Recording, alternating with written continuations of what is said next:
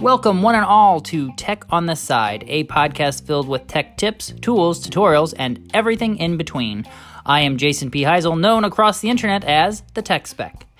In this week's episode, we will wrap up our series on cleaning up our digital clutter. We will learn a new and even quicker way to create a Google Doc, and we'll check out what was freshly flipped into my Flipboard magazine this past week.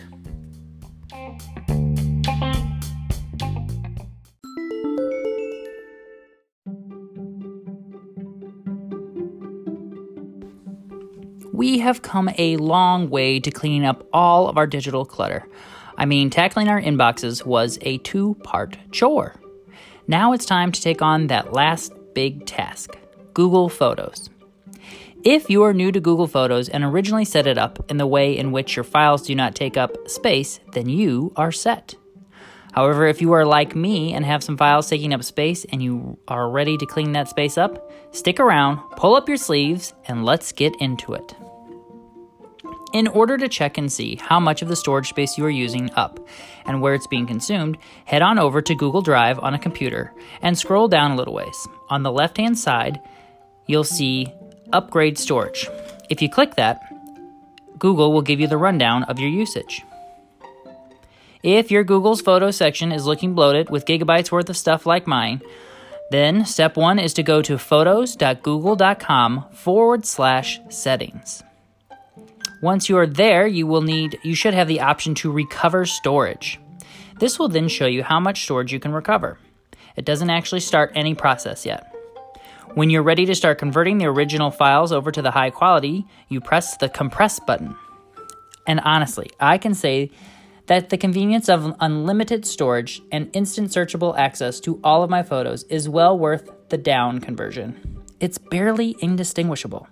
That being said, I also use Google Photos as a secondary backup of my photos.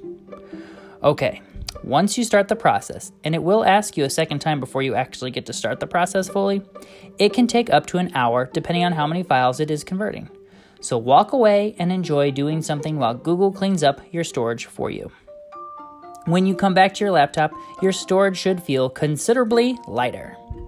I'm proud of you all for sticking around through this intense journey of cleaning up my digital clutter. I hope this multi-part series has helped you do the same. Now, whenever a year or two passes and your cloud starts filling up again, you at least have the tools to go in and clean it up properly.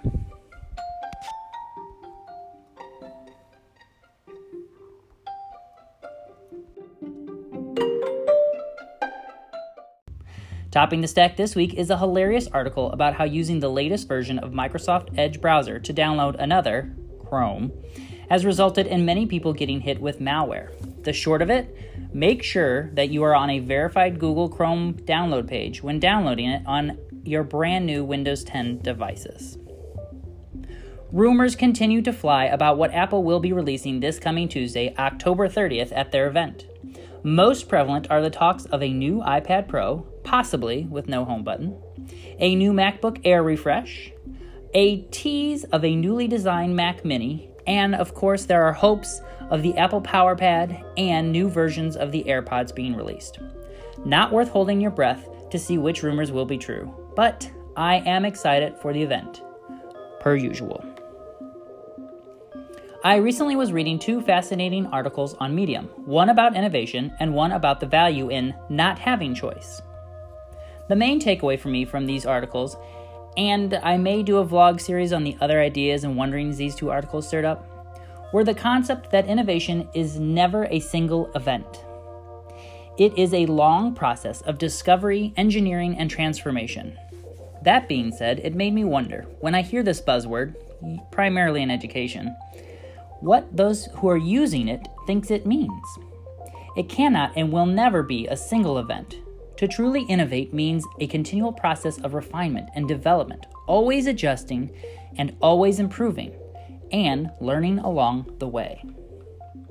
The second article about the value of not having choice was intriguing, particularly as many of us in education have attempted to work in more choice into our learning spaces. The main takeaway was the crippling effect that having unlimited choice can cause a person. This article also got me wondering about how, in the reality outside of our learning spaces, choice is not always an option, and what and how we are preparing our youth to handle the lack of choice, as well as how to help them discover and determine the best choices. Check out these great articles and more by downloading the Flipboard app today, and then search for my magazine, Tech on the Side, as well as finding them and more great content on my blog. Let me know what ideas and wonderings they stirred up for you by either calling in here on Anchor or sending me a tweet at the Tech Spec.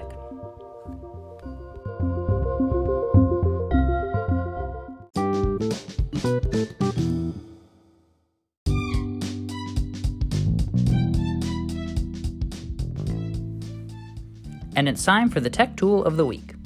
This week, let's explore an even easier way to create new documents, sheets, forms, and more outside of going to Google Drive and clicking the big new button. Google has recently launched a new feature. On any browser, you can now type doc.new, that's doc.new. If you're logged in to Google on said browser, you will instantly be launched into a new Google Doc. If you were not logged in, it will simply ask you to log into Google and then take you to a brand new doc.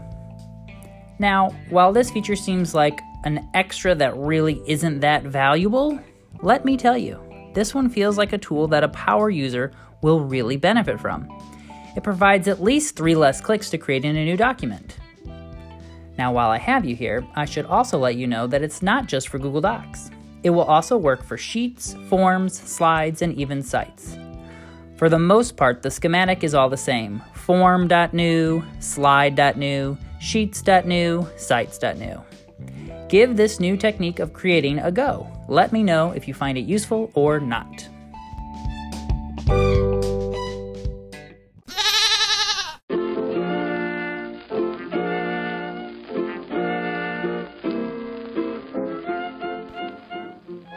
It's time for my favorite part of the podcast, under-caffeinated humor.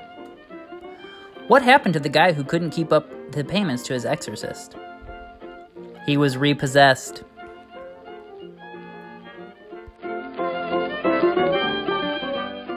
Yay!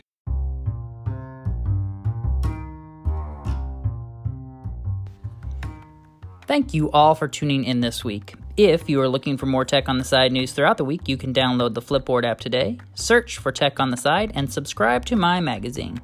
Get updated content daily and stay on top of the tech and learning world all around you.